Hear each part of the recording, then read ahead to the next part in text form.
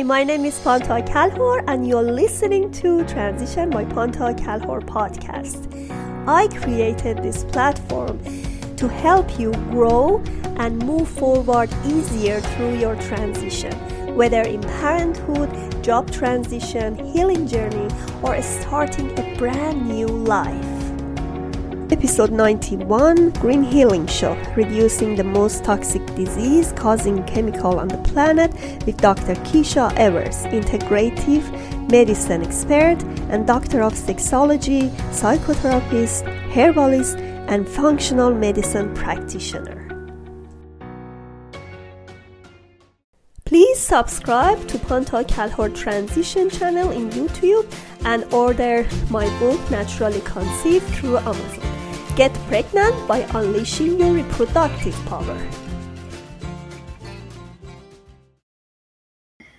Good afternoon for whoever in Toronto live in Toronto and other people.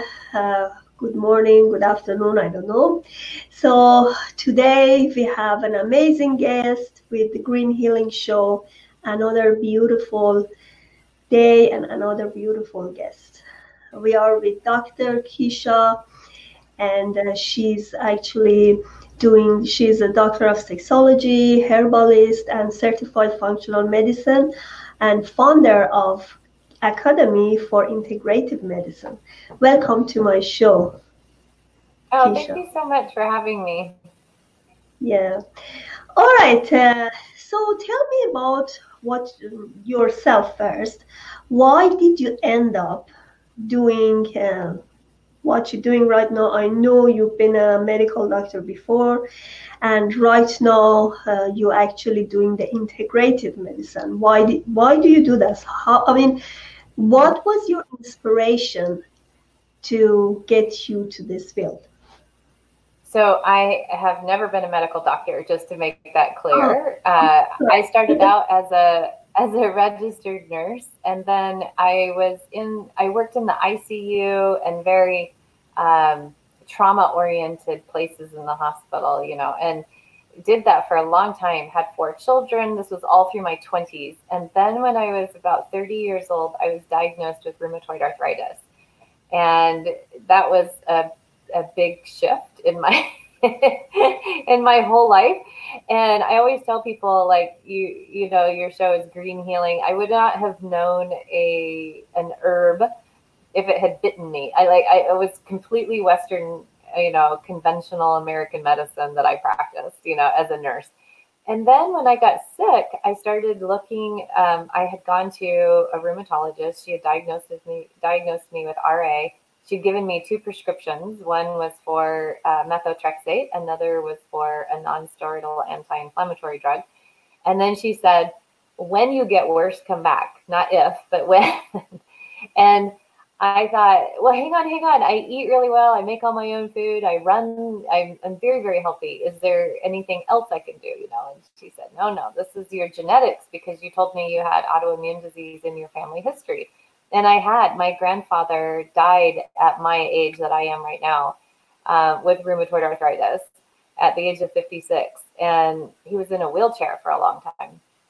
And so I thought, well, I went home and I started researching on the internet on PubMed, where we keep our medical research.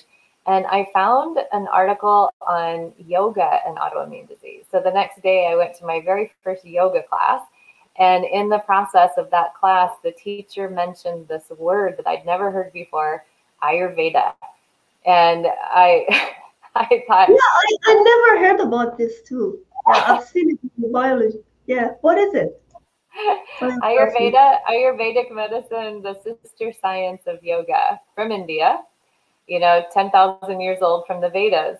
And so I thought, oh, he said just enough. Like, Ayurveda says that autoimmune disease is undigested anger, and digestion of emotions and feelings was something I had never ever thought about. Like, oh, I thought we just digested our food, And so I started thinking about that. Like, do I have anger I haven't digested though? And then I realized I didn't really process anger. I was always sweet Like I had anger, but it was coated over with sweetness. And I thought, oh, there must be something to this. And so I started learning how to meditate. I started practicing yoga. And one day in my meditation, I started seeing the word autoimmune, like it was just dancing in front of me. And I thought about the word autoimmune, and I thought, my goodness, that means I'm attacking myself. I'm committing suicide basically in a societally acceptable manner. When is it that I first wanted to die? Which was an interesting question, because at that time I didn't want to die. I had 4 little kids. I really loved my life. And so as I started going backwards in my memories, I landed on this little 10-year-old girl version of myself who was being sexually abused by the vice principal of the elementary school that I attended.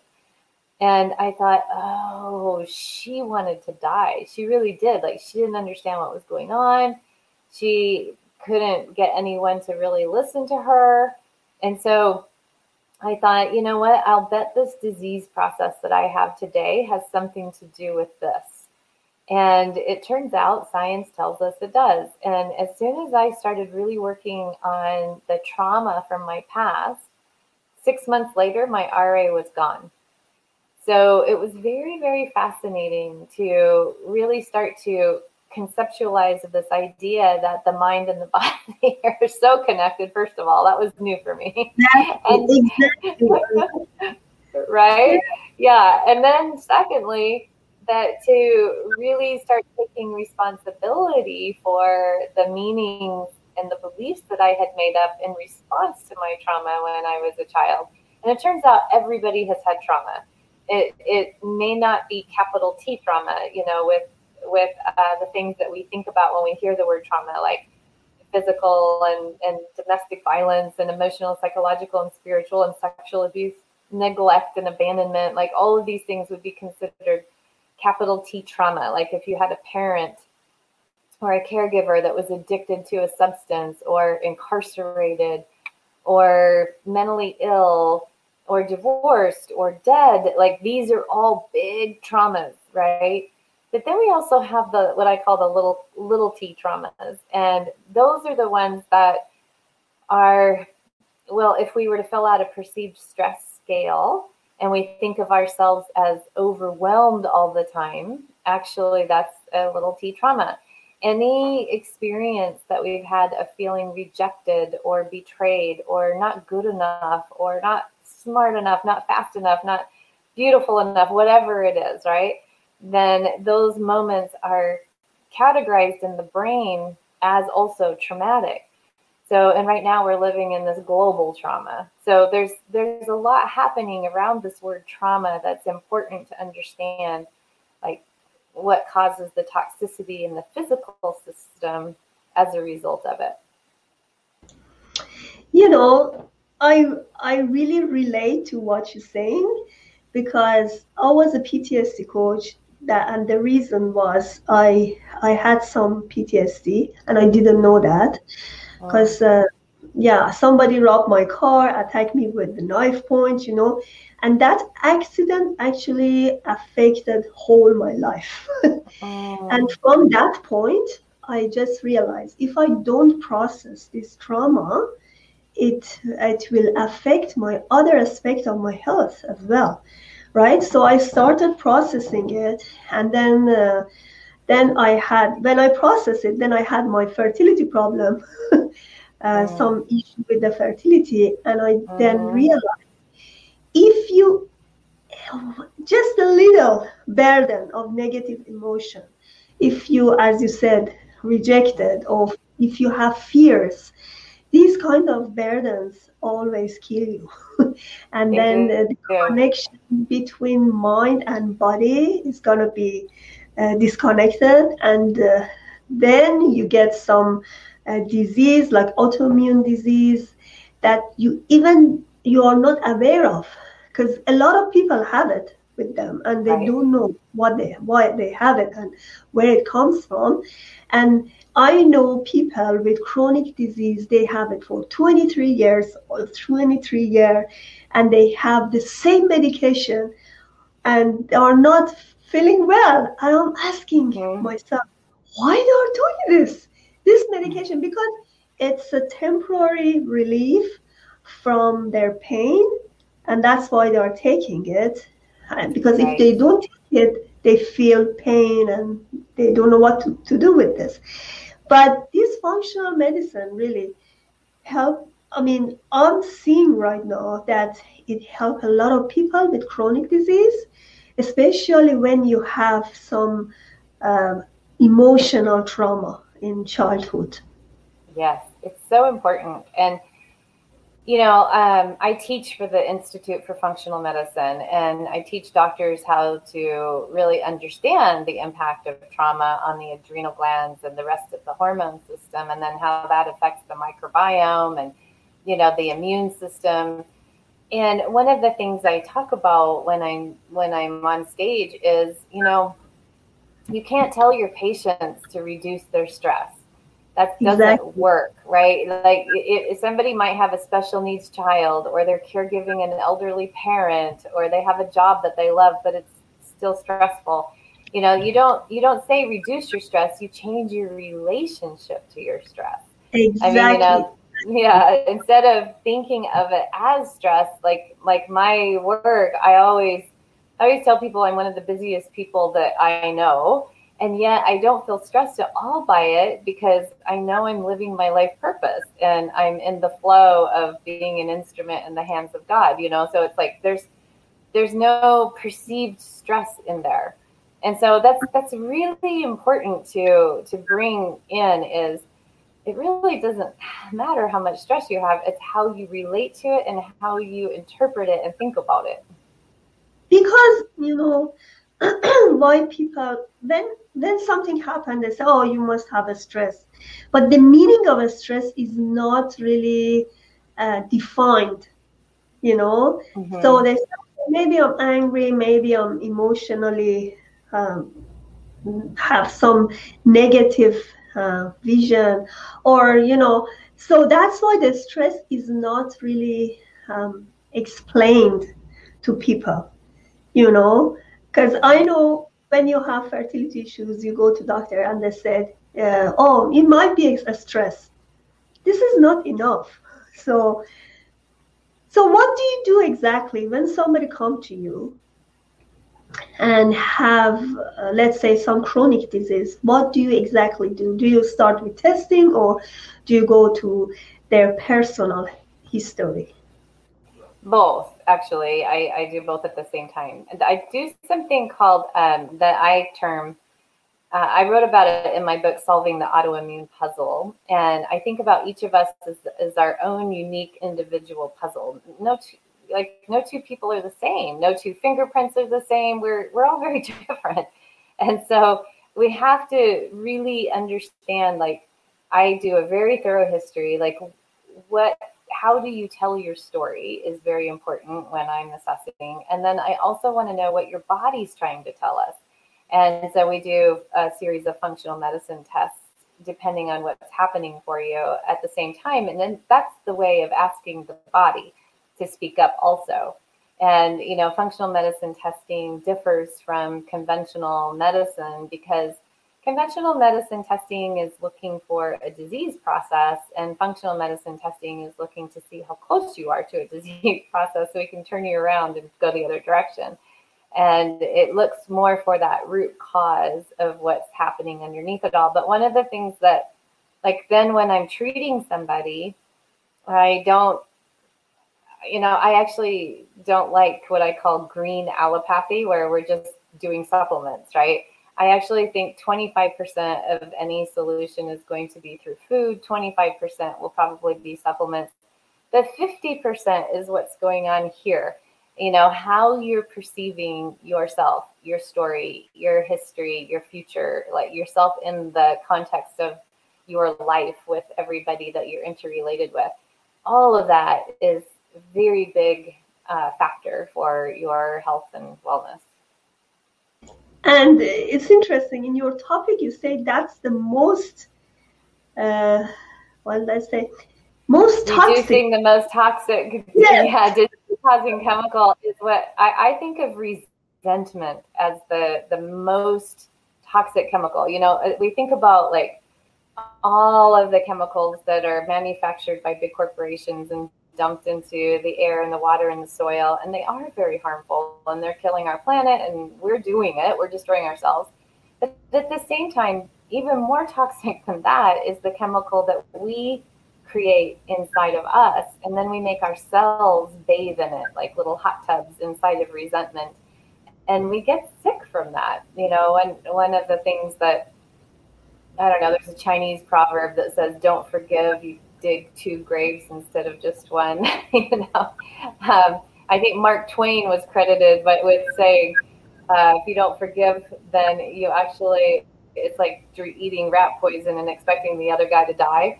So I think these are all really important sayings that have been said throughout history, because it isn't just me who has noticed that. It's been people from thousands of years ago that resentment is such a terrible toxic chemical. And if we hold it inside of us, then it's affecting everything from cellular level out.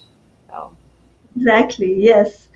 And I was talking to one of my friends. She's acupuncturist, and she said all of the angers and whatever emotion you have related to one part of your body.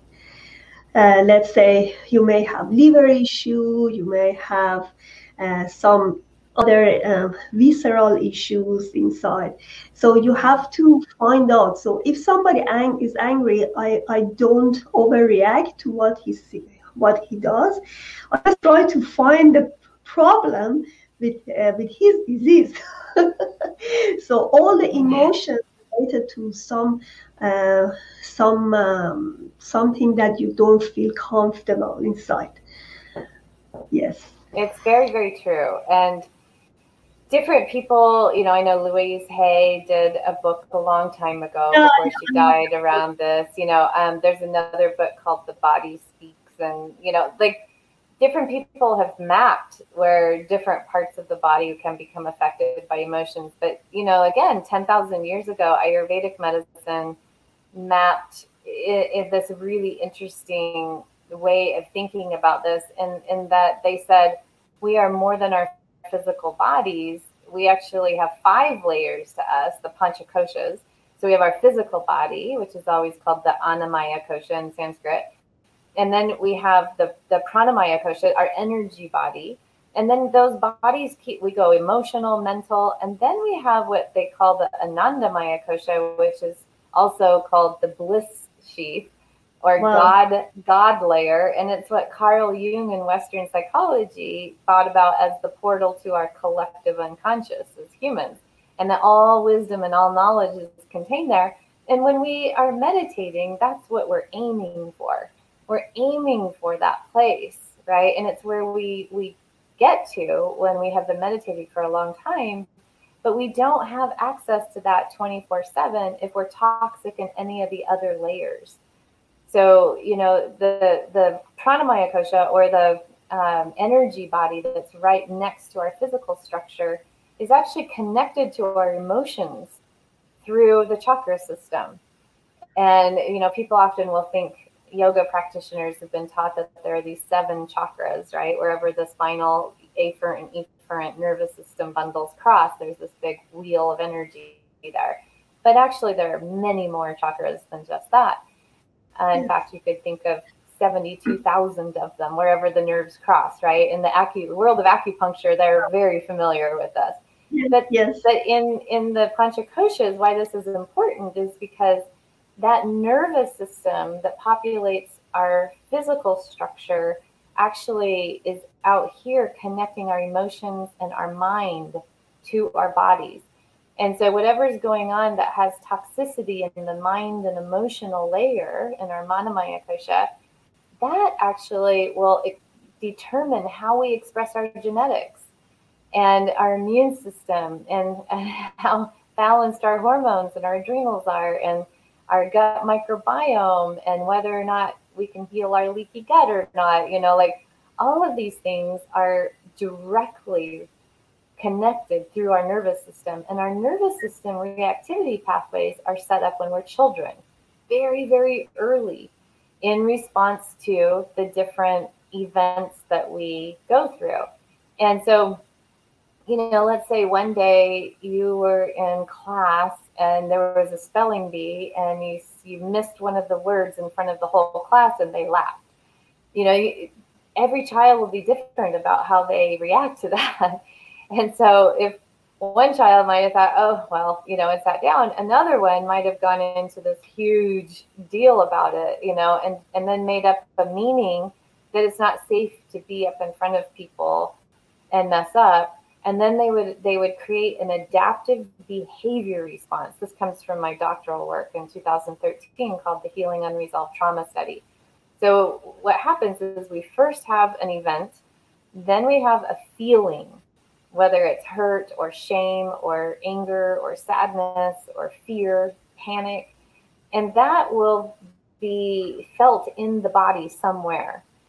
And then we set up a nervous system response to that feeling.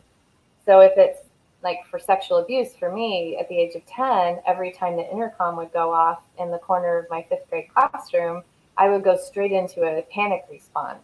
Even though every time the intercom went off, it wasn't because I was getting called to the vice principal's office.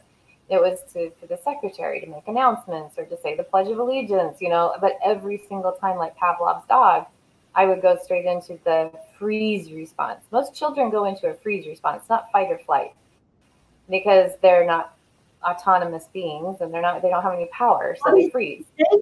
What is this stage again? What is what? What is this stage again? Can you explain more? Stage? What do you mean? You said not fight and flight, but another stage for children. Yeah. So we always think about sympathetic nervous system arousal as fight, flight, freeze, or faint. But children don't fight or flee because we don't have any power. We're not autonomous, right? So usually children freeze. And so that's usually the response children have is to freeze, not to fight, not to flee. Well, when they're... And so for me, that panic got frozen into my body because I would freeze, right? And then the meaning that you make up is the most important part of all of this. So when I'm doing therapy with people, they'll think, do I have to go back and relive all these things? And I always say, no, not at all. What you're really doing is doing what I call tracking your hurt, where you're finding out what was the meaning you made up about that event. And then what's the belief that you carry forward into adulthood about yourself in response to that? And then what's the behavior that your little child mind, because remember our child brains are not fully developed till we're 26 years old. We don't have a prefrontal cortex fully developed till we're 26, And so we have a lot coming from that limbic system, the amygdala, right? All of that alarm and harm system. So when you think about it that way, then you can think like, oh, a lot of my beliefs and my behaviors have been patterned by an upset child who didn't have a fully developed brain yet. So in adulthood, what happens is we have these challenges that will, like maybe a disease process or maybe a divorce or maybe, whatever big challenging thing that you have, right? And it's an opportunity to start re-looking at some of your meanings, beliefs, and behaviors so that you can heal that little kid that made those decisions. And that's the only way that it'll stick, is to really reattach to your own self and your own little inner child part so that they can feel like, oh, they're being supported and held by you. So, in my book, Naturally Conceived, which I just published, I also have one chapter about childhood trauma and hormone imbalance. That's so interesting how childhood trauma can just create lots of mess in your body. yes. And you're not aware of it because a lot of people hide those traumas, and they think that is they just neglect about it. They just ignore it. They don't know that can affect their body. And because they don't actually process it, that's why they still have hormone imbalance, they still have lots of medication, That's interesting. So we're gonna have like few-second break and we come back again. Please subscribe to Panta Kalhor Transition channel and order my book Naturally Conceived through Amazon. Thank you for watching. Keisha, I know you are a founder of Functional Medicine or Integrative Academy of Integrative Medicine. So tell me about integrative medicine, just for my audience, because this term, everybody hear about this term, but they don't know exactly. Is it about the functional medicine, or you actually combine the acupuncture or other herbal or other stuff to it? Yeah, integrative is a different term than functional. And the reason that I use it is because I'm integrating my conventional, nursing background with my board certification in functional medicine and my board certification in Ayurvedic medicine and my training in psychotherapy and energy work and yoga. And then I'm also a certified conscious dying doula. So and herbalist. So I pull all of that together and it informs my medical practice. So it's integrative in the way that it brings all of those parts, like all of those bodies, right? The mental, the emotional, the energetic, and the physical together, so that it's treating somebody as a whole system in the context of their history and their story and their environment, not just in isolated systems in the body. So how people can find this program? I see that's your website, drkeisha.com. Can they find it? Yeah, so there's I train people to do what I do as integrative medicine health coaches. And there's a tab on my website on drkeisha.com called certification. And it's a 6-month online program. And we do live case study calls once a week.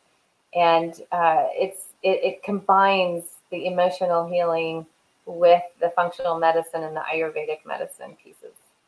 Beautiful. So do you have your book with you? My book with me? Mm-hmm.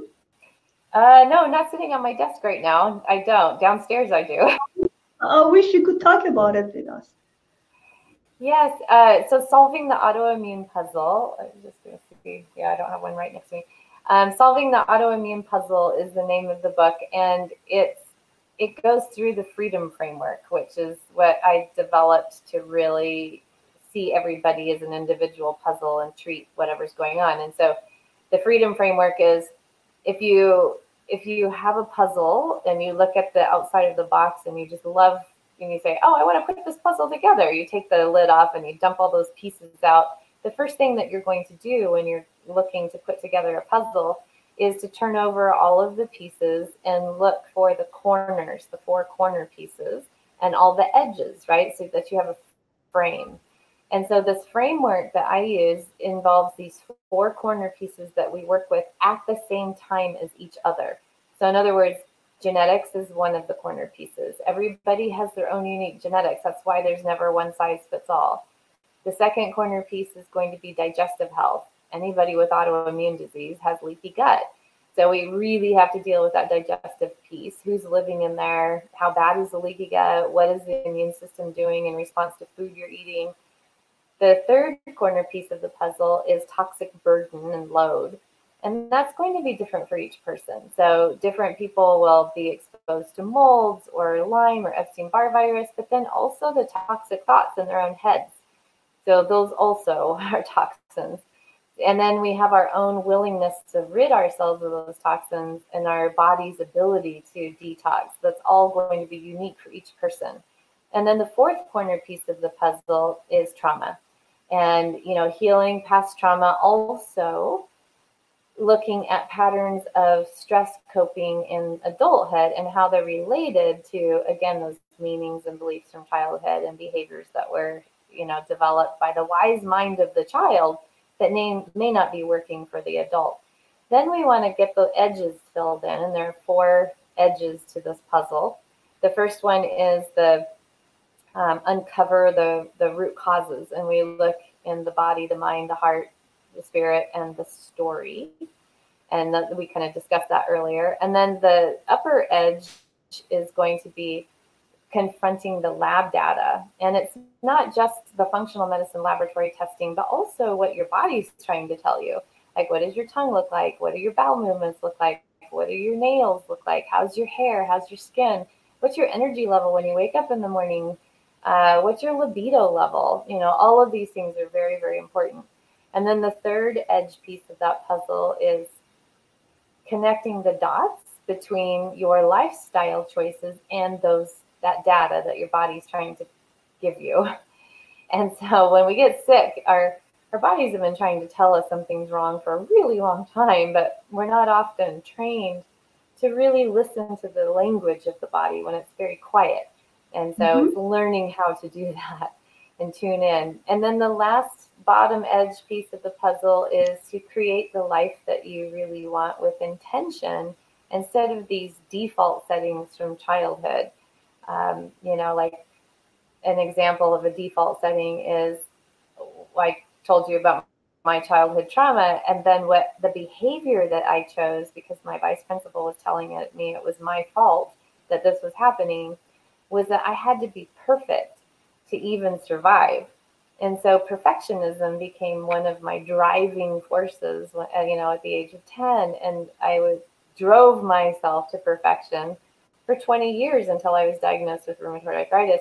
And then when I dove in and I really started to do this work, it only took me 6 months to reverse my RA, and I've never had it again, even though it's in my genetics, and I never did have to take meds. So it was just a willingness to really get in there and discover what were the things that my little child brain decided that are not working in current day, and why, why am I trying to kill myself off, from those? And so really, really starting to shift and heal those. Wow.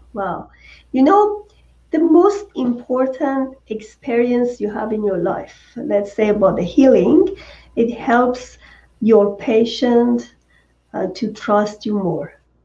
Let's say you had those problems, and because you already tackled those problems, when you talk to your patient, they can believe you.